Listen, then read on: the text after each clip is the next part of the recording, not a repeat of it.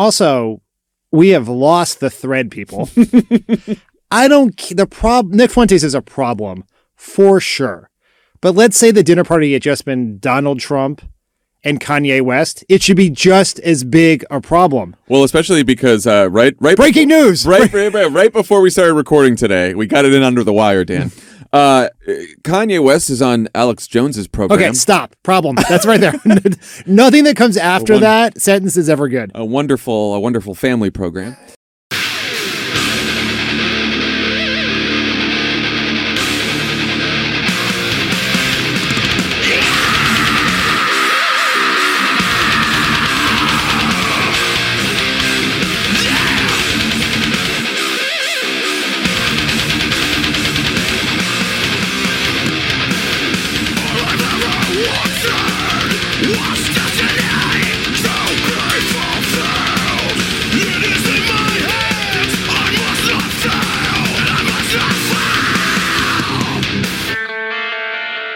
And we're back. This podcast is scheduled for one fall with a 60-minute time limit. Coming out of the black corner, a combined weight of 666 pounds. Recording to you from the kitchen in Mar-a-Lago with Nick Fuentes and Donald Trump. I'm your boy Xander Hobbs. This is Bobby, the keeper of all of the classified files. And once again, we're bringing you another edition of the WrestleApocalypse. It is upon us, yeah. It is upon us indeed, and we have a lot of stuff to cover, 2 pay-per-views, so without further ado, let's get right into it. Yeah, first off, top spot, AEW, Full Gear. Mine, I think match of the night was Elite versus Death Triangle. I think the botch was... I didn't like the fucking Jarrett and Sting match. I didn't like it. I didn't like it either. But I don't necessarily think that was a botch. That was like what we should have expected from that. Right. The Geriatric Wrestling Championship. I agree with your Death Triangle Elite for top spot, but to be, different, I'm also going to pick Britt Baker versus Soraya. As top match? As top match. Because I don't disagree with that. That's an excellent point. Because with Soraya being out of commission for so long, it was pretty impressive how her and Baker had the match that they did, especially with Baker still being pretty new with everything, and they were able to make something really good out of it versus the TNT or the TBS championship match that was atrocious.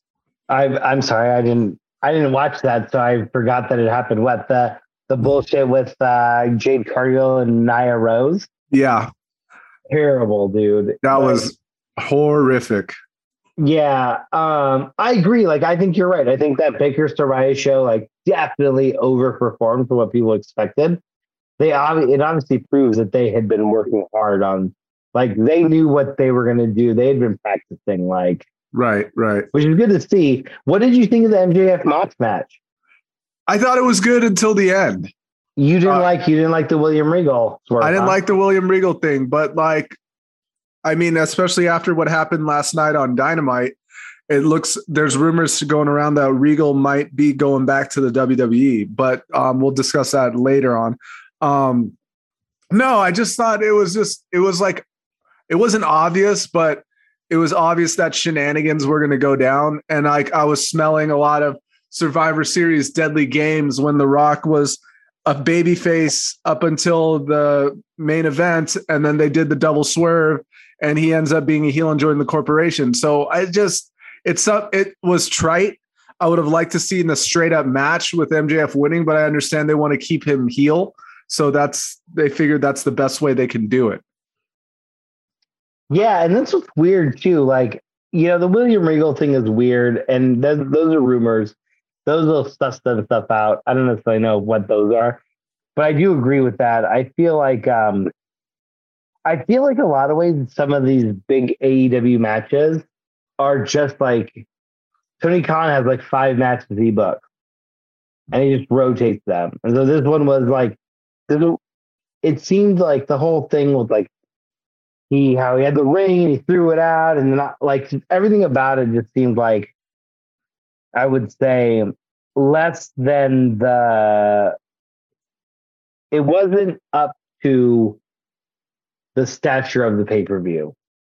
Right. I agree with that. Like, and I'm like, you're never going to get listen, we're not talking about Kenny Omega and Daniel Bryanson wrestling. It's fucking MJF and Mox, right? Right. It's storytelling. That's what they're good at. And I felt like the storytelling was really contrived. Yeah, exactly. Like it was the main event, but it didn't feel like it. That's just my opinion on the whole thing. What did you think about how early they put the Death Triangle match? Do you think it was do you think they had to do that early because everyone knew the Elite were coming back? I think they had to do that so they didn't burn people out. But that's another problem that AEW has, is they just have so many goddamn matches on these pay-per-views, and like it doesn't even matter where you put where match placement goes, because there's just so many matches, and you're going to have to put something, versus how WWE does their match placement, which we'll get into later about Survivor Series. I thought that was way better paced than Full Gear was. Right. Pacing is something we've talked about a lot with AEW. Yeah. And I would agree. It's like, you, me, and our good friend of the pod, Kyle, when we were watching it, it was like, it's a long program, and a lot of the talent can't like, when you have to fill 4 hours of programming, you're not going to get the best matches from everybody. No. And it's like, and this is coming from wrestling fans. So if we're telling fans of AEW, if we're telling you that we're burnt out by the show, imagine what other people are like. So it's just, you don't make pay-per-views special, put the people on there that are, viable, that are in the main storylines, and you don't have to necessarily have like a lot of these throwaway matches, and the matches will mean more. Yeah. What did you think about the steel cage match? I liked it. I liked it a lot. Good storytelling. Good everything. I thought that's like a close third. For my rankings of top spots, top 3 would be Elite versus Death Triangle, Baker and Saraya, and then the cage match. Yeah, I like the cage match too. I like how they kicked Christian out. Yeah. Like, he was able to come down, get the pop, and do everything, but then they kicked him out. And then I do like how Jungle Boy submitted the Luchasaurus. Yes, I thought that was very important. Got the submission win, made him tap. So, that was a good match. And then everything else, honestly, check it out. It's available. Yeah, watch it. You can let us know what your opinion is later. But let's move. Like you said, we're trucking. We keep on trucking. Survivor Series was the better of the 2 pay-per-views. I 1000% agree with that. Like, no questions asked, not even a discussion. No, and I think Triple H planned it that way. Oh, of course he did. This is competition, and, they put a pay-per-view out, and then so WWE put a premium live event out right afterwards. And rest in peace, Vince McMahon. Right. Right. And it was just, the whole show had my attention. And I think the worst match was Shotzi versus Ronda Rousey. That stunk up the joint. Yeah, but that wasn't Shotzi's fault. No, it wasn't. It wasn't. Shotzi has no business fighting Rousey right now. And then plus Rousey, I don't think has any business holding the title. That's just me, though. Yeah, it was crazy. Like, I saw some shit on the Twitter sphere. I forget why I was on there, because obviously it's a fucking hellscape. But it was interesting. Or maybe it was like, I think it was like, I saw on my Google feed, there was an article that included some tweets. And that was one guy said was like, this Rousey is so much worse than the Rowdy Rousey had some good matches. Like, we're not huge fans, obviously, but like, she had good matches, and like, this version of her is like the worst version of her. Yeah, because she's not really wrestling anyone that's better than her. Like Liv Morgan's not better than her.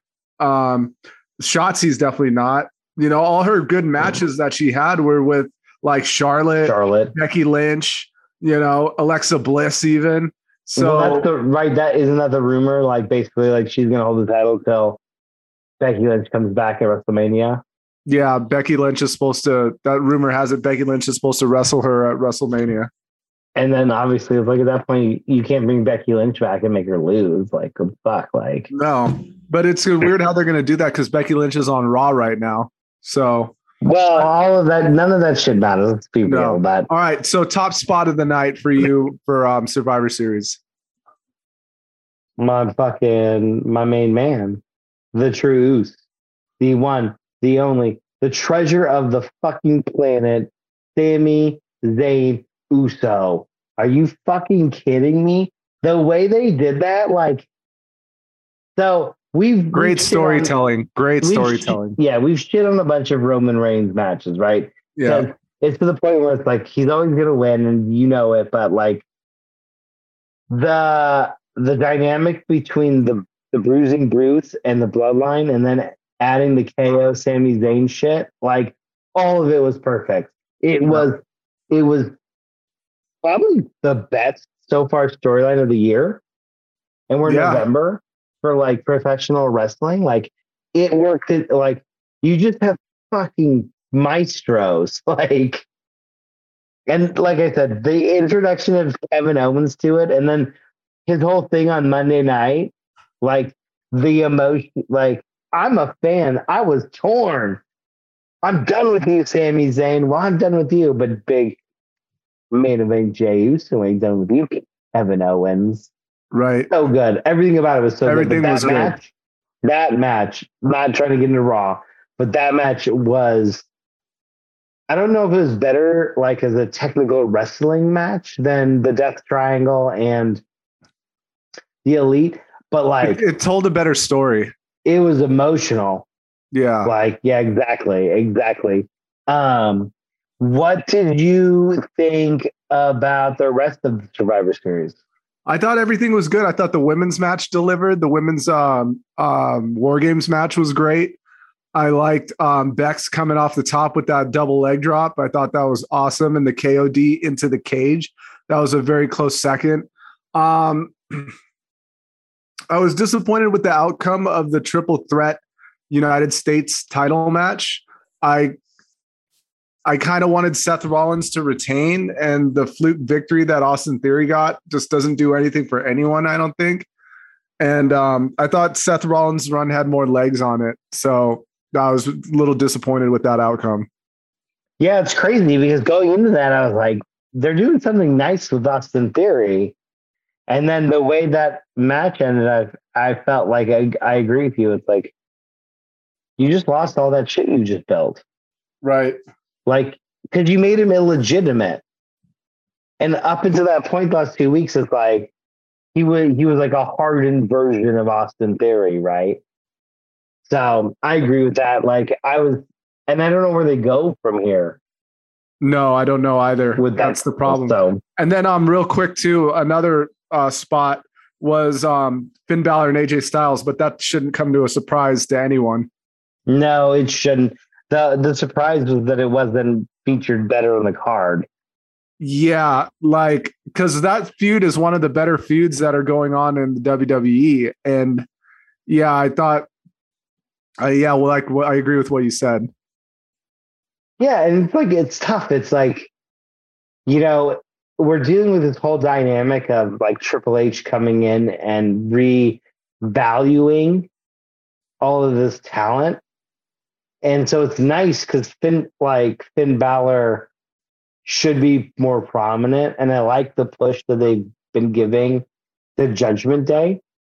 I don't necessarily like the whole Thanksgiving fucking, like, I would just say the Wrestleapocalypse, and you can disagree, but we each have 50% of voting. But like, the Wrestleapocalypse does not think if you are sending wrestlers to other wrestlers' homes, that's the win. Like, that's always the L.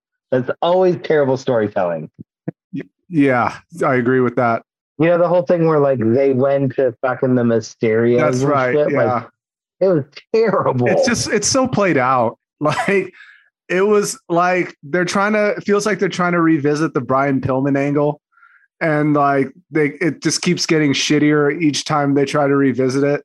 Like the one with Triple H going to Randy Orton's house was all right, but this one with the Mysterios is just it's dumb. That was dumb. Yeah, and like interrupted Thanksgiving dinner and shit. Right. Like, get the fuck out of here, bro. The other thing I wanted to talk about real quick with the Survivor Series is where do we go from here now? Right? It's like I feel like Triple H is kind of like running himself into some walls where we don't know. It's like, so where do we go with Austin Theory? Like, are we going to continue? Like, I don't necessarily know. Like, I don't want to see Austin Theory and Seth Rollins again. No, that's the problem. It seems like he kind of booked himself into a corner. We're just going to have to wait and see what they do with this.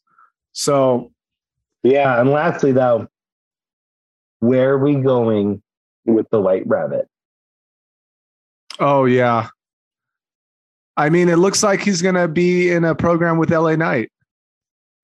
But like, how long are we going to fucking slow play this at this point? Like, I bet you they do it till Royal Rumble. He'll have a match at Royal Rumble. If not, okay. So who wins the Royal Rumble? Who wins the match between him and LA Knight? No. I'm saying who wins the Royal Rumble? Oh, I have no idea about that. Kevin Owens. Kevin Owens he's supposed to be fighting Roman Reigns at the Royal Rumble, so I don't think so. That's not him, right? Yeah. But isn't that where we're at now? It's like, who can win the Royal Rumble to challenge Reigns? That's the whole question. This is like, which is good, right? Because doesn't it make the Royal Rumble even more impactful? True. Especially with no Money in the Bank anymore. The only chance you get a crack at the tribal chief now is to win the Royal Rumble. Is The Rock going to be the 30th guy? Because obviously he can't be like the 29th guy. He won't even make it. He has to come in, rock bottom somebody, people's elbow, and then he's going to fight Reigns. Like, is that where they're going? That. I hope not. But the deal is like we're at the fucking critical time here. Like, is Braun Breaker going to be the 30th guy? Come in, win it, and then take out Reigns? Like, the WrestleOcalypse has already supposed that. But like, how many more months does Cody Rhodes have till he comes back? Oh, that's right. We've got the fucking American Nightmare lurking in the wings. He's got the pedigree. He has the pedigree. He has the pop. That's interesting. I like that too. Yeah. But like, we're getting close to it. It's like, fuck. WrestleMania 2023 in La La Land is 5 months away. So they better get some shit together quick. Oh yeah, quickly. Because right now, there's not one person on the roster who can legitimately take that off Reigns. No. And Cody Rhodes is out of commission. He's the only one that I see doing it. Yeah, because Reigns has buried everybody else. Yeah, pretty much. Or William Regal comes back and uses brass knuckles to take his title. Yeah. All right, let's run through the week of wrestling real quick before we get into cool shit. Yeah, absolutely. What did you think? I thought Raw was fine. It was decent. The only things I liked were the of course the main event was great. Oh, main event Jey Uso never disappoints. No. And then what else was good? Judgment Day with the mixed tag team match was all right. And then the rest was pretty much filler to me. Yeah, it was a little bit lackluster post, like, we expect the Raw after a pay-per-view to be super solid. Right. But I don't think they really looked at this as like a really big pay-per-view. And I think that's a good thing, right? Yeah. I want Triple H to really focus on 4 main pay-per-views and I get it. Like, you got to build revenue. You got to do these things. But it's like, there should be pay-per-views and there should be premium live events. And the pay-per-view should be the 4 main ones. and everything else they want to do is premium live event. And I don't give a fuck. Like, I have Peacock. I should have to pay for WrestleMania. And I wouldn't mind paying for WrestleMania because that would force them to make the show better. 100%. Exactly. Right. But now it's like everything is equal and everything is sucky. So, but Weekend Wrestling, I do have a question about this. Like, what is with this best of 7 thing? Like, I like it, I guess. It's like a tournament, but it's kind of like,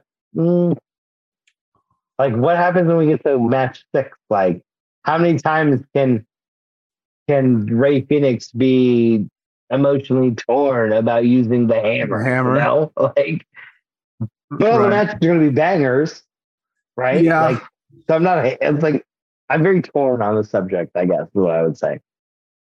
Yeah, I actually missed that, so I don't really have too much to say. So what's the series right now? So I think the series is the Death Triangle leads 2-0 because but they just had the match on Wednesday. Yeah, they had the pay-per-view and then they had the match on Wednesday. Both times Hammer is involved. Elite down 2-0. So no, what about yesterday? They fought yesterday again. No, I think yesterday was the second match, right? Wasn't it? No, because no. I'm sorry. November 30th is what I was looking at. These days, the days are long. We're looking for the Dynamite match number 3.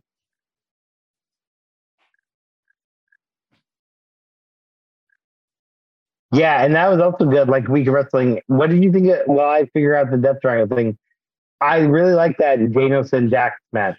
Oh, that was a clinic. Like, how good is Dax Harwood? Like, he's real good.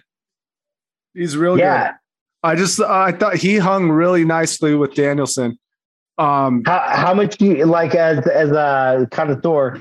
How much like did Danielson carry the match, or do you feel it was like equal? I felt it was equal. That's how good Harwood is, right? Yeah. Hey, take the lead for a second. I got to go to the bathroom. Yeah. So we're just gonna. So number 3, the Elite defeated the Death Triangle to make the series 2-1, and it was more of like a. It was like I feel like they're really trying to exhibit all the different talents of these 6 individuals. And this match was a little bit more brawl heavy than we've seen. So I thought they all, in a way, they all run together though. And I think that's the danger of doing like this best of 7 series, because at some point you're just like, I've seen these guys fight over and over and over again. And I'm not really interested, like, if there's no stakes in the game, I'm not interested in to see how many different ways these amazing wrestlers can like beat each other, right? So, but I do like the fact that the Elite coming back and the Death Triangle just going at it, because they're always going to be good. And obviously there's going to be some interference from the House of Black. Right. And that's what I'm looking forward to. But, it's like, I think it's a big risk to do this best of 7 because there's a lot of fatigue of what, like, you're kind of like just burning this feud out super quick. Yeah, I agree with that. Yeah, it's because it's like they're wrestling every week. So, yeah, the burnout is for real. Yeah, and so last night, the Elite finally got on the board 2-1. It was a little bit different match, kind of like brawling heavy and whatnot. But in the end, again, it's like, it's weird. It's like a weird booking decision, I guess. Like, I've never seen this before. Like, let's burn this feud out super quick. Well, I mean, I don't know. I know. Your guess as good as mine on that. I guess not, right? And it's not super quick. It's going to take 7 weeks. They'll probably battle at another pay-per-view, I guess. But real quick, the last thing I think that was interesting from Dynamite is MJF finally showed up last night. And then this whole, remember, and then the week before, Danielson came out, saved William Regal. A lot of storytelling right there.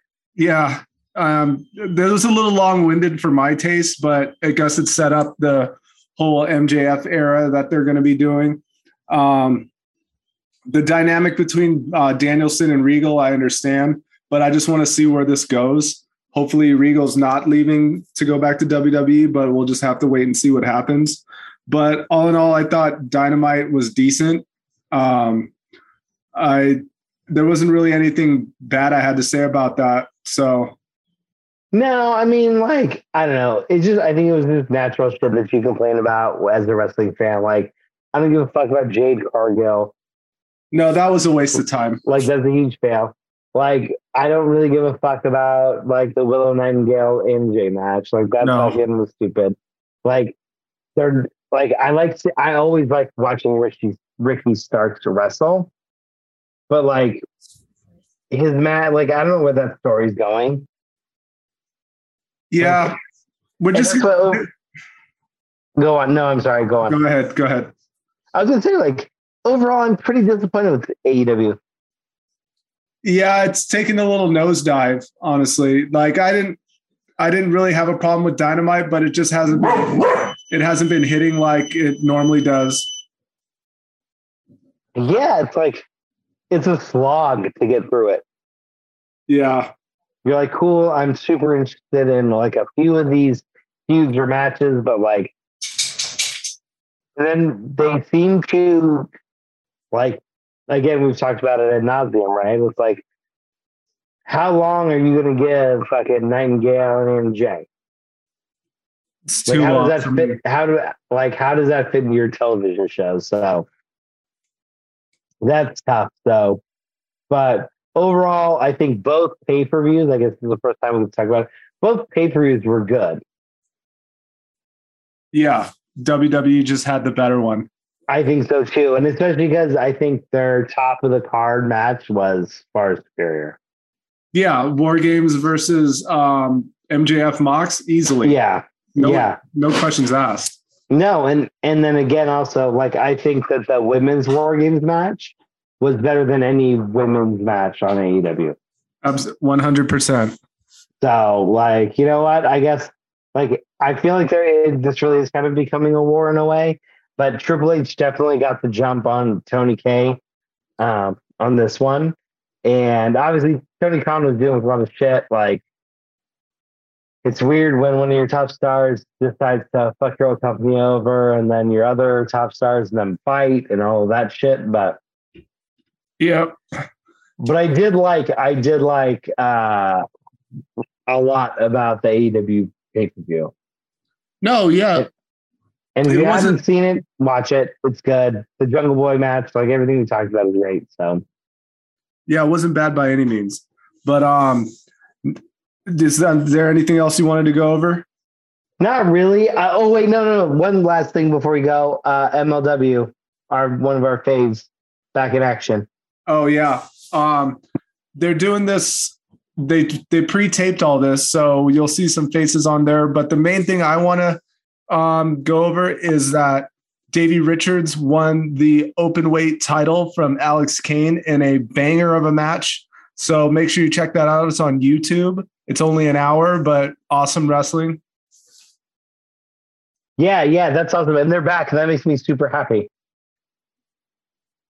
Right on. All right, brother. That was our first half. We're going to take a quick powder and go into cool shit. That was the coolest shit on the side of the pillow. Ooh, yeah. And I'm going to run to the bathroom again real quick. Yeah, and this my motherfucking theme song.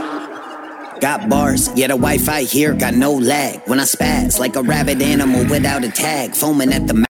Howling around, howling and mad since I made my escape from a Ukrainian biolab. I'm a hazard to the public, but fuck it, I get the bag. And since I don't do apologies, I'm not sorry to brag. Yeah, some rappers call me Rebby, the rest are calling me dad. I'm a skull and crossbones, you pussies got white flags. Get to waving them, a pick up and run. Bitch, I'm the one, ruling with the fist as iron as Attila the Hun. The dopest dope you ever smoked, so hold this hit in your lungs. They hit the ground harder and harder, the bigger they come. They'll draw that line around your body like a word search. I want the glory, but I'll show them what I'm worth first. Yeah, I'm branching out my business to the bird's perch. Hand up on my crotch. Tell them like, I've been gone, but you know I never leave long. With a J Monique and my weed strong. Living in the left lane that I speed on. Since I used to whip a dented up Nissan. Yeah, now this money's what I speak on. From the California king that I sleep on. Once again, we're back with your favorite segment, my favorite segment, Bobby's favorite segment, and the Dark Lord's favorite segment. What do we like to call it? Cool shit. And cool shit always starts out with the motherfucking mailbag. Special fucking delivery. And we're starting off with my main man, your main man, the Dark Lord's main man, Team Skizzer. I'm sorry, Scissor. I thought Full Gear was a great show. With Full Gear in the books, how would you guys rate AEW in 2022? I would say a chaotic mess. Yeah. Very all over the place. Yeah. Great booking, poor backstage management. Too many signings. Yep. All that. But there's again, also there's great highs and pretty good lows, right? So for me, the highs are high and the lows are low. That's just what it is. And the lows got really low with the CM Punk debacle. So that's pretty much it in a nutshell. Yeah, 100%. So thanks for sending it in. Let's just be real, Ass Daddy. Yeah.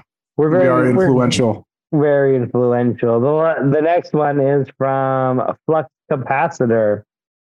After a dominating win against Minnesota and division rival New York Giants, do you think the Cowboys have a shot to go deep in the playoffs? If Micah Parsons is lining up, they have a chance to win every single game they play. Yeah. That guy is fucking ridiculous. He's awesome. I don't know what happened on that game in Green Bay. I don't know what Cowboys team that was, but this Cowboys team that played the Vikings and the Giants, well, the Giants in the second half, because the first half there were some little glimpses of the Green Bay Cowboys. But if these guys can show up, because the NFC is tough, and if they got to go through San Francisco, Minnesota again, Philly. Probably Philly. So it's not going to be easy. It's not, but I would say I kind of have forgiveness for anybody on Thanksgiving, right? It's one, it's a short rest. Two, it's Thanksgiving Day. It's a weird thing. They were lazy in the first half, but when they and this is the thing, champions don't just turn it on. Champions play from bell to bell at a high level. Exactly. And that's what the Cowboys have to figure out, because the Cowboys' best is better than everybody else in the NFC. Yeah. Or even the NFC. Right. And the thing is, they got to really do something about these penalties, because the penalties and the turnovers, those will kill you when you play a good team in the playoffs. So, and the thing is with the penalties, you can't just turn around and stop committing penalties. This is something that they had to work on, and it shows that they haven't. So that years. Right. It seems they're always getting stupid penalties. So that right there has me concerned.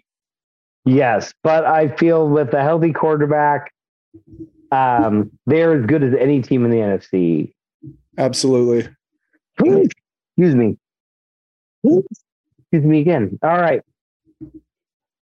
The Woodchuckers Anonymous asks, this is a non-wrestling related question. I've been really stressed out lately with working a job that is taxing. I know you guys have busy schedules. That being said, what do you guys do to bring the levels down? For me, I have realized that establishing a concrete schedule where I turn everything off at 9 o'clock because my alarm goes off at 5 a.m. And from 9 to 5, I'm not going to sleep at 9, but I am in bed. My phone is off. I'm not looking at it. I'm not answering emails or texts or anything. And then at 5 o'clock, I get up and I do my morning. I really lean into that schedule, and that really helps bring that level down. Because sometimes your anxiety comes from all of these unknowns. Like, when am I going to do this? How am I going to fit this in? And so leaning into that schedule has really, really helped me. Yeah, I have a similar thing. I'm always on a schedule as well, from when I go to bed until I wake up. I have a hard time staying asleep. So that's been my latest challenge. I can go to sleep, but once my stress levels are so high, I wake up around 3, toss and turn till my alarm goes off. And no matter how much weed I smoke, I just can't seem to shake that. So, and you're a proponent of the weighted blanket, right? I do, but that's not even working right now. So I don't know what else I should do. But for me, to add to yours, Bobby, I smoke a lot of weed, and that helps me stay somewhat stress-free. Yeah, it certainly helps. I mean, obviously, I agree with that. But it is, and that's the thing. It's oftentimes we're all looking for the universal cure, right? What do you do? Okay, it's you got to be honest with yourself. What is causing you anxiety that is creating the stress? Then you got to tackle those things. And I'm going to 100% say it's not easy by any means, and especially if the anxiety you're receiving is from the job that you pay your bills with, because you got to deal with that. But what I do is I lean into my schedule. I like to smoke weed. Xander likes to smoke weed. You can do things again, he's not sleeping well, but he's had some success with the weighted blankets. They've got the cooling pads to help you sleep. Sometimes you get up and go to the fucking couch. That's what I found too. It's I toss and turn and toss and turn. And I'm you know what? I'm just going to go totally reset this whole situation. And it's it's not great sleep, but I get an extra hour versus sitting and tossing and turn till my alarm goes off, I might have to try that one. It's also, I would say, it's the fucking challenge of a modern society of trying to bring those stress levels down. And I don't have the answer, because stress seems to, stress is ubiquitous in all of our lives in every way. So if you find a way, Woodchuckers Anonymous, send it to us, please. Yeah, I can take all the help I can get. But Let's move on to our last question. Yes. Hit row hype man. What are your guys' feelings about pineapple on pizza? That's disgusting. That's a lie. That is disgusting. A lie. No, it's not. That's a lie. The reality is every topping on a pizza is acceptable. I don't agree with that. I feel that fucking mushrooms on a pizza is disgusting. I would think that's disgusting. Pineapple on a pizza all day. Some people think olives aren't good, and we know that is objectively not true. I don't know. We're gonna have to agree to disagree. Janine says an Italian person would smack the shit out of you if you put pineapple on pizza. That's fine. I would say that I'm not eating Italian pizza. I eat American pizza. Oh, and I'm sorry, American pizza is delicious. Not with pineapple on it. It isn't. Why? Because it's gross. Pineapple's not supposed to be warm. Well, I don't agree with that. Yeah, I don't like sweet on pizza. No, so that's the thing, right? So instead of the pineapple, you want a savory pizza. You want some like fungi, and then you're like, what? Some peppers, some onions. No, you just want cheese. That's it. Yes, the truth comes out. Is someone in the room with you? All toppings of the pizza are wrong. Hey, is someone in the room with you? Yeah, my boss just walked in. Oh, okay. I was just like, dude, am I tripping? Like, well, no, you're not tripping. But on that note, that was our mailbag. If you want to get after us and send your question, your feelings on toppings on pizza, you can get after me, Xander Hobbs, XANDER_HOBBES. That's on Instagram. No Twitter machine here. Bobby, where can they find you? Just the same. Do not look for me on Twitter. I can't get through with all the Chinese pornography that they've been flooding the zone with, apparently. They're pretty mad about all of their anti-zero COVID policy protests that's been happening. But that's just the news. But yes, on Instagram, you can find me at WrestleClips, spelled like it sounds, but you know that because you're already listening. So, boom, moving on to Watch of the Week. Wednesday, I know that you have been texting my amazing wife about this. So, go on. Yeah, it's a good show. I like it. Started off a little slow to me, but it's been picked up. I thought what's her name? Jenna Ortega. I think that's her name, who's portraying Wednesday, has done a great job doing it.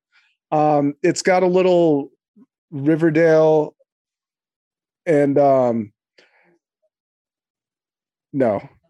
it's got a little Riverdale Sabrina vibe. Yeah, exactly. Yes, I'm with you on that. But it's not as cheesy. So because it's Wednesday, you can't put so much cheese on it. So, but I don't feel it's as much of a teeny bopper show. No, I mean they have it has its moments, but not as much as like Riverdale did. Yeah, Riverdale was totally meant for 13-year-olds. Right. But that's all I've been watching. That's good.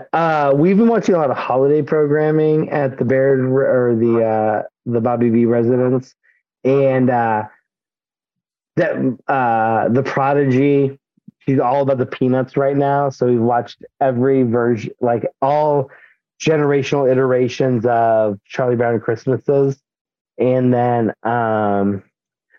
we've just suckered her into the Santa Claus movies. So I feel like we're really making inroads on her becoming a more gregarious Christmas lover. But that's really what it's been about. Holiday programming. I've also been continuing to watch lots of the new Diners, Drive-Ins, and Dives.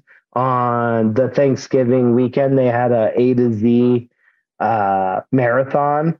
So it was like C is for chicken, winter chicken dinners, and D was for like duck, and S was for sausage, and those were freaking fantastic. So we've been keeping that, and obviously, what do we like to watch? We got Monday Skin in the Game, we got Fandom, we got the NFL, and we've got our favorite segment, your favorite segment, the Dark Lord's favorite segment, Offsides and Delay of Game.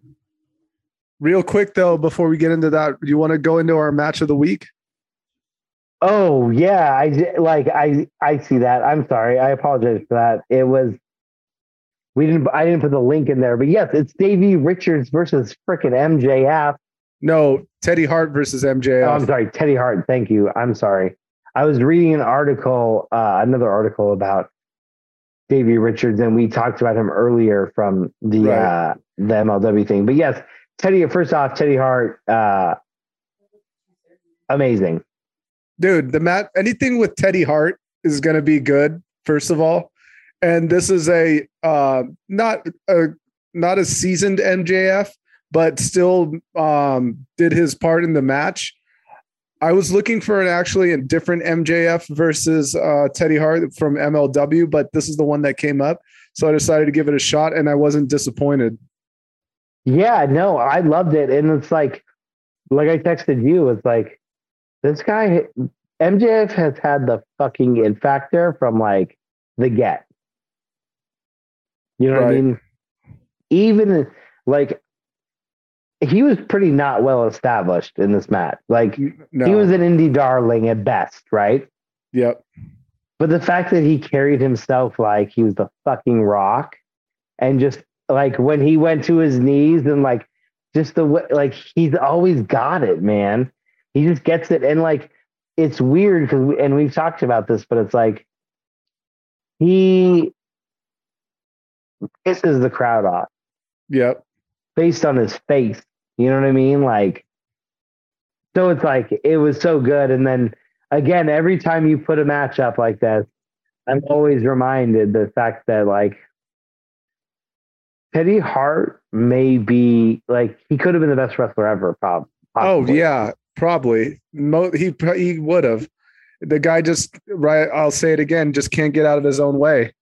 I know, it's super sad, but it's like, and even like with this match, this is a perfect foil, right? Because like MJF's going to get the crowd hot, and Teddy Hart's going to like carry the match technically and really shine, right? And you're like, fuck, if this is the formula, this is the formula that like you could just like rinse and repeat over and over again. But it's like, again, like you said, he can't get out of his own way. Yeah, it's really sad and it's unfortunate, but you can check this out on YouTube. It's on Limitless Wrestling. They have a bunch of other matches that are on there that are pretty cool. But like, if you don't know too much about Teddy Hart, who is part of the Hart family, you should check him out because he is just a great wrestler. And he's got a documentary on Peacock that we'll be covering pretty soon that I'm excited to see. Yeah, definitely. And real quick, like, just wrap it up real quick for people to know, like, why isn't he wrestling anymore? Oh, I think he's in jail right now. Yeah, exactly. Yeah, he's in and out of trouble with the law. Like, that's what we mean. That's what we mean when he can't get out of his own way. Yeah, I forgot like why I think he was in trouble for a hit and run, and he's just got like a laundry list of like things that he's done that are unsavory. It's really sad because the guy is ultra talented. Oh yeah, and you can see it in this match 100% too. But it's also like there's a reason why there was a whole series called Dark Side of the Ring, right? And this is one of them. All right, so now we can get to our offsides and delay of game. Well, we'll be talking about the week's happenings in American football. I know there's a different football going on, but we don't cover that. No, we don't. We certainly do not. The first thing I want to cover is so a really rich white guy hired a lesser rich white guy to run his organization, and there was a bunch of other rich white guys who got super mad about it. And it's not generally something that happens in football, but like this whole Jeff Saturday thing and all these coaches being super mad that like he passed over somebody, despite the fact that they have never once raised one iota of protest about the fact that like all of these African American or minority coaches don't get head coach jobs, fucking disgusts me. Right. Like the privilege, like the fucking entitlement. Especially since Jeff Saturday hasn't even coached in the NFL or anywhere else. Yeah, and they're super mad about it, right? They're super mad, but it's like Rex Ryan, the only reason you had your fucking job was because your dad. Yeah, same with all the other people that have jobs like the Shanahans and all these other people. It's just it's a coaching. Yeah, you're going to get on TV and lament the fact that Jeff Saturday got a job. It's like, well, yeah, that owner has had hundreds of different problems, and 99.9% of the owners aren't hiring any black candidates or anybody else either. The fact of the matter is, like, if you're a fan, who do you want more, Saturday or McDaniels from the Raiders? Let's just be honest here, right? I'm thinking Saturday. Yeah. He hasn't proven to be incompetent. He just got He just got a job because his drinking buddy is the owner of the team. Like, right? No, I agree with that. I don't know why people are so pissed about it. Like, especially people like Rex fucking Ryan. Like, you had a job because of your dad. You were nepotism exemplified. Well, that's the whole NFL for you. So like, I'm kind of numb to it. Like, it's just, it's just what it is. It's like, while you have Jeff Saturday having a job, Brian Flores is out of one. So. Right. And then everybody's pumping, what is it? Mike, what's the Dolphins quarterback's last name? I can't remember it. I don't remember right now. But it's like, and it sucks too, because it's like, the only reason he got that job is because Flores got axed. Like, that fucking sucks. Like, they both should have the job. They're both better quarterbacks than at least 12 in the league right now. Like, you know what I mean? Yeah. So it's really annoying. Another thing that's super awesome is that apparently immunization, when you're immunized, it makes you a shitty quarterback. Right? It's like, and it sucks because they eked out the win against the Cowboys, but like, just watching fucking them suck, Green Bay suck, Aaron Rodgers suck is so glorious. I think it's great. And then did you hear what he said this last week on McAfee show? No, what did he say? He literally said, he's like, if you have the competitive spirit, competitive greatness in your heart, you play. I'm like, get the fuck out of here, dude. Like, you suck. You just want to catch your paychecks. Like, but I feel like, don't you feel like we've really turned a corner generationally? Like, Tom Brady's done. Aaron Rodgers is done. Right. Like Matt Ryan is like a backup. Like, all of that generation is done. And now we're looking at like Dak Prescott and Mahomes and Josh Allen and Burrows. And it's like, get rid of it. Like, I don't want to hear about Brady or fucking Rodgers anymore. I want to see these young bucks. You know what I mean? Yeah, I'm all for that too. It's just like almost like a passing of the torch, so to speak. Yeah, and I just feel like the old guys were super jerks. Well, at least Aaron Rodgers is. And Brady, like, don't kid yourself. Like, I don't mind Brady. Yeah, I mean, at least he's probably getting like spousal support from Giselle. Right. But I did really love, like, the Cowboys have played excellent the last 2 weeks. That fucking sweet Vikings game. Oh. The Vikings game was great. The second half of the Giants game was good. Mm-hmm. And then they go back home, or they stay home, and they go up against Indianapolis this Sunday night, which should be a win. It needs to be a win. Like, no shenanigans here. This should be a decisive win, if anything. Yeah. I feel like they need to, like, they lack urgency in the first half. And sometimes they've been able to overcome it in the second half.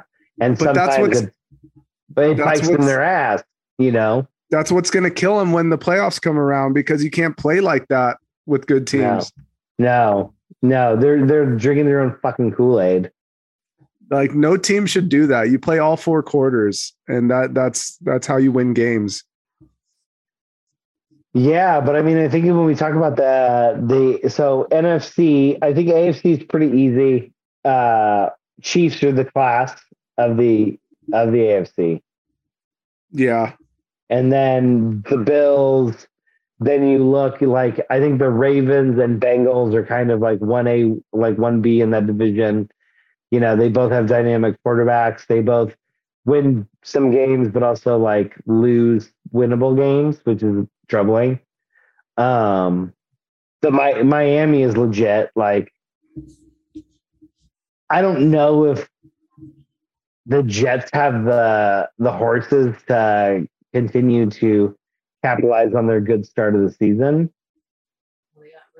I mean, they're not that far off, but it's like, I think it's tough. But like, the Patriots got their shit kicked out of them. So, well, them benching Zach Wilson's a bonus. So, yeah. And then whenever you have an NFL quarterback with last name White, he's probably going to win. I'm just saying. Like, and if Right. he looks like his name, fits right in. But I definitely think NFC is a little bit more convoluted. A lot of people love the Niners. I'm not buying the Niners. Christian McCaffrey, if I see him in the airport, I'll probably trip him. He'll be out for 2 years. The Eagles, I've never believed in the Eagles. I will never believe in the Eagles. I think Cowboys are legit. But it's like then the NFC South is atrocious. The NFC North is atrocious. Like, I think it really comes down to like the Niners and whoever comes out of NFC East. Yeah. So now that the Cowboys are in second place in the division, they don't have to rely on do they still rely on the wild card or? Yeah, I think they will, but their seeding will be better. That's right. Like, unfortunately, the reality is that they went out, they really only need the Eagles to lose once, and then it comes down to that last game against the Eagles in Dallas. So I think what we really need to see is Dallas to continue to ride this momentum, and we just need somebody to steal the win against the Eagles. Because honestly, what we really want is Dallas to win the NFC East, and then they're secure and they're a top seed. If not, I think they will make the playoffs, but they will be a wild card, which isn't necessarily a bad thing. It could put you in a better bracket. They'll right? just they'll just be traveling. Yeah, but I mean, from Dallas, everywhere is just like there's no place that's more than 4 hours away. It's not like True. it's not like you're the Rams flying to Philly or Buffalo. Green Bay or something. Yeah. Yeah, right. So, so I'm watching it. I think MVP watch we've talked about. I think Mahomes is in the fucking lead, and I think Tua is second because everybody wants to root for Tua. After he got his face blown up and his 5 concussions and whatnot, everybody wants to root for Tua. Right. But I think the reality is Mahomes is probably the best player in the NFL. I agree with that. So, but I would love to see Micah Parsons. Like, I think Micah Parsons, defensive player of the year, hands down right now. Easily. And it's not stats, dude. It's just like, he's just fucking everywhere. He can play multiple positions. He's just a fucking animal in all of the good ways. Like, his motor is crazy. Like, his physical attributes are crazy. He plays the right way. It's like, it's crazy to watch how good that defense is. It's what's been keeping him in contention, honestly. So 100%. 100%. And like, sometimes, like, I like the big passes. I like CeeDee Lamb. I like, Zeke and all of that. But like, when you just watch the defense just like suffocate the opposing offense, it's super impressive. Absolutely. So I do like that. So yeah, is there anything else you want to talk about? The football season. Wait a second. Janine's got a question. Uh-oh. What do you guys think about the 10 out of the 25 women that allegedly, blamed Deshaun Watson for, sexual assault, and they're going to go watch him play football this weekend? What is that? Yeah. No, I think it's terrible. I don't think Deshaun Watson should be allowed to play football. I think as a woman, if you raped a man, she's saying why would these women go watch him play football? No, I hear it. I think one of it. So part of it is like it's a political move to try to keep the issue in front of the public, right? Because it is atrocious. I don't think Deshaun Watson should be able to play football. Like the fact that he got some bullshit 11 game suspension is ridiculous. It's just because like some fucking 4th string special teamer made a wager on a game and he lost the whole season, right? But Deshaun Watson gets to negotiate his 11 game suspension, and then on top of all that, come in as the highest paid player in the history of the motherfucking league, guaranteed. Like, I think it's atrocious. I think the community of Cleveland wants to root for the team, but I definitely think that there's a lot of apprehension about it. No, I just think what she's trying to say though is like it just doesn't make sense that if you were raped or assaulted by him that you would go watch the game, political move or not. I know, but I think it is. I think what they're trying to do is trying to keep that issue in the forefront. Yeah, I don't think he should still be playing either. But like, and the less we talk about him, the even better. So yeah, because we're a very influential podcast, and so I would just say the biggest, one of my biggest regrets or my sadness is that, you know, I really thought Baker Mayfield was going to bring Cleveland to the promised land, but apparently not. So, well, you can't even do it in Carolina either. So I know. You know who regrets that the most? The insurance company that paid all that money for his commercials. Right. All right. So I've got get rid of one, and I am going to bring it up real quick. So it's very interesting. My boss is a big music fan, metal fan, gets it all. And I presented him with the classic get rid of one of the four greatest metal singers, right? Dio, Dickinson, Ozzy, and Halford. Right. And so we debated it, and it was a very interesting conversation. And then I thought a good one would be get rid of one best Ozzy guitarist. Oh, wow. And so obviously, to me, we're going to include Randy Rhoads, Of Tony course. Iommi. Right. So Randy Rhoads, Tony Iommi, Zach Wilde, and then I need to just I'm not remembering his name, and it stinks. Jake E. Lee. Thank you, Jake E. Lee. Of the four, who are you getting rid of? Jake E. Lee, Randy Rhoads, Tony Iommi, Zach Wilde. And this is like you. I don't even think I'm going to answer this question. I'm just going to go with whatever you say. I feel like this is right in your wheelhouse. It's for me, it's between Jake E. Lee and Zach Wilde. That you're getting rid of? Yeah. I like Jake E. Lee, but I have to get rid of him because he was only on like 2 albums. Probably one. I think he was just only on The Ultimate Sin. And Zach Wilde's like, he's like a Tony Iommi throwback. So, I mean, he comes up with some pretty fucking cool riffs. And like, you can't even touch Randy Rhoads or Tony Iommi. So, yeah, Jake E. Lee, you got to go.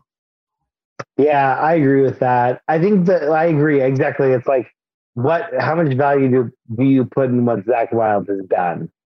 Right. Like, because he's kind of like keeping the legacy alive for all of them. He's been pretty much the guy, you know, I know there's guitar players after Randy Rhoads, but like he kind of solidified his spot in Ozzy when he came in. So, I mean, and he does bring a lot of value to him, even though some of his stuff is quite repetitive, but him playing with Ozzy is cool. So yeah, like I said, I'll get rid of Jake E. Lee. Yeah, I like that. No, I think that's right. I think that's a good decision. And it's crazy too, because like Randy Rhoads is just so iconic. And Tony Iommi is like, we were talking about it, like, is Black Sabbath a classic rock band or are they like the first metal band? I'd say they're both. Right, exactly. And that's so amazing. And it was because like, you know, it's interesting because WWE licensed War Pigs for Survivor Series. Oh yeah, that was really cool. And so like, that's what kind of got me thinking about it. It's like, that song is fucking iconic. That riff is iconic. Yeah. That whole thing, you know, and it's like how much that mattered. So, and it just is a testament to Ozzy. Like all of those guys are considered great guitar players, but a lot of it is because like he blessed them. No, for sure. I agree with that. Even though he was the one we got rid of for the Mount Rushmore of metal singers.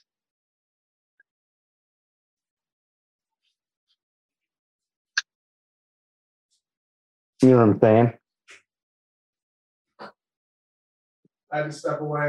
Keep going. Oh, okay. I'm sorry. I was like, that's fine. I get it. It like when you put down content like we just did, sometimes you just gotta step away, take a deep breath. But the next segment, obviously, walkout music. And I will jump into this. I've been waiting for this one. I've like been pushing it back. So this is from a band called Try Dying from 2022.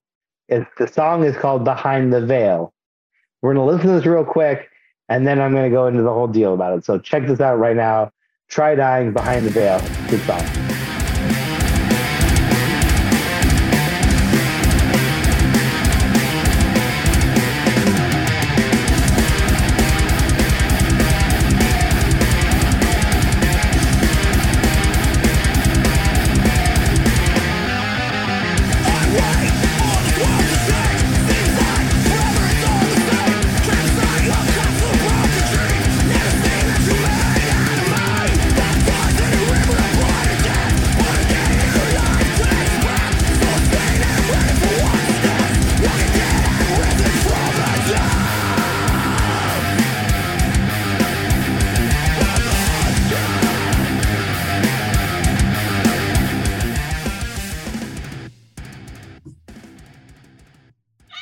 So yeah, obviously, as Xander knows, if you look up bands called Die Trying, Try Dying, or whatever, there was a band we knew from people we knew in our local hometown that was pretty phenomenal, in my opinion.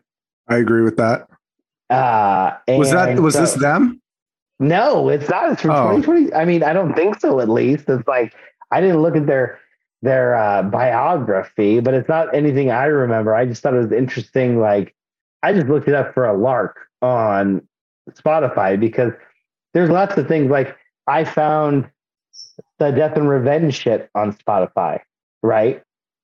So I was like, I want to try this because the only person I know who has it is our good friend Tiny Van Rinsler he has it, and I really loved all that shit. I thought Michael was a fantastic drummer.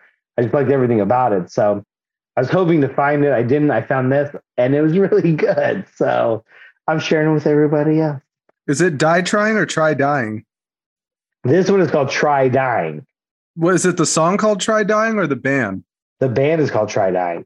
Really? I can't find it on Spotify. Yeah, it's called Try Dying, and the song is called Behind the Veil. Oh, I found it. Okay. I'll have to check that out more in depth. Yeah, definitely check it out. But like I said, a little bit trying to find a throwback, didn't find a throwback, got something new, loved it. Check it out. It's going to be on the Retalocalypse playlist called Ballads of the Retalocalypse. You can check it out on Spotify. All of the links are in the show notes for all of these songs, including the interludes, the outerludes, everything. So what are you coming out to, my friend? This is a throwback, and it's from my Spotify Wrapped playlist that got put on. We're not getting there yet, but I like the tease. Yeah, Spotify Wrapped is already out, dude. I know, but we've already established this Google Doc, so we're gonna have to get into it in December. I know, trust me. Okay. So, but go on. Right.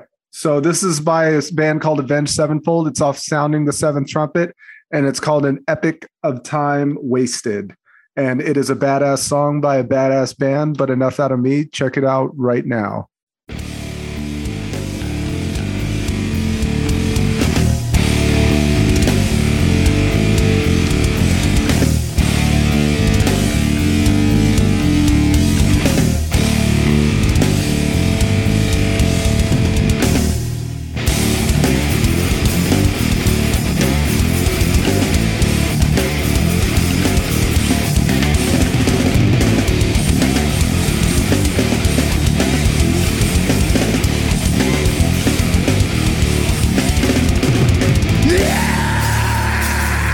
Someone never waited, like really needed.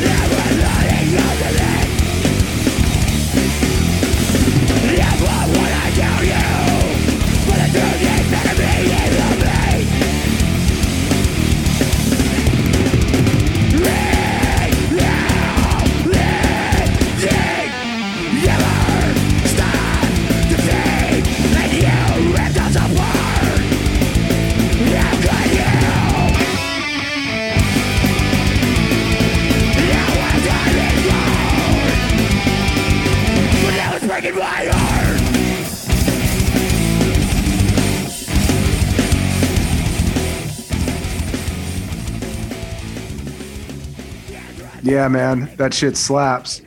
Dude, yes. It's like, they're so good. Yeah, like everything they've done up until this point, even their new stuff is even really good. And I heard they just finished recording a new album, so I can't wait for that to drop. So Yeah. And even like just another tease from Spotify Rap, they were my 5th most played band. We're gonna get there. I like it. Good tease though. Good tease. Yeah, the thing I love about it is like not very many bands could have made the transition they did. And it's impressive that they did. Absolutely. You know, like when you think about like Waking the Fallen versus like Bad Country. Right. But they're both like phenomenal. Yeah, like even though they changed their style, like they're still really good. And I just like how they're one of those bands that keeps evolving and they keep getting better. So yeah. I'm with it. But you know what now that I'm in the ring, you're in the ring, I'm on the turnbuckle. The pyro's going off. I'm pretty yoked. You're looking nice. But guess what? We're in the heartland, my friend. That's right. We're talking this is not modern wrestling. We're in the territories. Nope. And we're talking about AWA, American Wrestling Association. And let's get them started right now. Yeah, Body Slams in the Heartland, the episode that we've been covering. It's on Vice. It's Tales from the Territories. Tales from when wrestling was protected. This shit was crazy, dude. Like it was founded by like a legit shooter. Yeah, Vern Gagne. Right. And it's like it's crazy the vein of true wrestling that runs through professional wrestling. That's right. And what was crazy is the AWA was one of the more popular territories where you had a lot of the bigger names there. You had like Shawn Michaels cutting his teeth there, Roddy Piper, Hulk Hogan, all those guys were running AEW, the Vachons. So it was a pretty prolific territory, one of the bigger ones, I would say. Yeah, and I felt like it was a little bit more organized and well run than the previous territory we covered, where they're ripping dudes' eyes out and there's hits being put on people. Like, yeah, for sure. Not saying that it was like a professional, like it still had obviously all of its like nuances. Yeah. But I just loved I love the whole story. Like when you came in, like if you wanted to get in, you basically like you got jumped in, essentially is what it seemed like. You know, like shooters are gonna shoot, and we value true wrestlers, right? Like when you look at Kurt Angle, Chad Gable, like, you know, even like the MMA guys, when you talk about like Shamrock and like pro wrestling has always valued the people who bring authenticity and legitimacy to what they're doing. Well, yeah, because they had Ken Patera in their AWA, who was an Olympian. Right. And that's what I was going to say. It's like, that's what made this so special. And that's what made it so cool to me watching this episode is like, those are the seeds for the things that kind of we see now. And now, you know, it's like, why is Rowdy Rousey getting this pump? It's like, because deep in the roots of pro wrestling is shooters are going to shoot. And if you have a real shooter, you promote them as the baddest of the asses. You know what I mean? Yeah, for sure. And I think that a lot of that was AWA. Whereas like I think about the first episode of this show and it's like, I'm not trying to get in a fight with Jerry the King Lawler or any of those Jarrett dudes, but it was all like there was no shooting really going on. No, they were more just like hillbillies who would fight, but they were just trying to like put on a show and make some money. No, but versus AWA, because you had Vern Gagne running it, he would run it like, you know, he wanted shooters there, obviously. So you had guys like Jim Brunzell and Ken Patera, but then you also had guys like Diamond Dallas Page and you had Bobby the Brain Heenan that were more of the show side of everything. So I think you had a nice mix in AEW, which is why it was one of the more successful territories. Yeah, 100%. And it's crazy to see like the young Bobby the Brain Heenan. Yeah. Like, you know what I mean? That's one thing I really like about this show is like they have just enough of to pull the curtain back on like some of these really, and I would say Bobby the Brain Heenan is a pretty influential, at least in my, like the way I look at wrestling. Like he was pretty influential. Like I remember him a lot. He was like the man in a lot of ways, as the manager, and just like the way he like all the different storylines he was in. Well, like, did you hear that part of it where he had so much heat on him? Someone brought a gun and shot it in the arena. Yeah. And then wasn't before that? Didn't they? Some guy tripped him, and that's what made Jerry the King Lawler and that guy punch him. Yeah, exactly. Like, it's like it's a he's a heat magnet, and just everything about it. And you're like, fuck. Like growing up, he was always in these storylines. I never realized actually how important he was to the entire fucking industry and history of wrestling. Oh yeah, he was a pretty big deal. Yeah, but I really like this episode. Like this series to me, I feel is a little bit more enjoyable than Dark Side of the Ring. Well, because it's like it's not really relying on like anything salacious. Exactly. You're just hearing stories about what happened in the territories, from people that were there, which I think it's great. They have them sitting around at a table and they're just talking, and it's cool because a lot of the stuff I know, but some stuff like I've learned recently, and I'm always down for that. Yeah, and I think you're right. It's like, a lot of things, us wrestling fans, we want the salaciousness in a way, but it's like that was all Dark Side of the Ring was bringing to the table at some points. And then they ran out of content because they had shows where they had stuff that was happening that I didn't care about because I didn't really watch that product, nor did I even care to know about it. Mm-hmm. So it started losing me in a viewer in that aspect. Yeah, I totally agree. This show, I think they're doing a great job with. Yeah, it's a good one. So if you haven't checked it out, please do. We're on episode 2. The first one is Memphis, one of probably the most influential territories in some ways. Yeah, the first 2 are on Memphis because it goes into Jerry Lawler and Andy Kaufman. And this third one is AWA. And then I forget what the next one we're going to be covering is, but you'll have to find out when you tune in next time. Indeed. And we can't top that. So on that note, yours truly, Xander Hobbs. Ours truly, Bobby B. And here we are, always reminding you to show empathy, protect the planet and animals, and support the Wrestleocalypse. Booyakasha.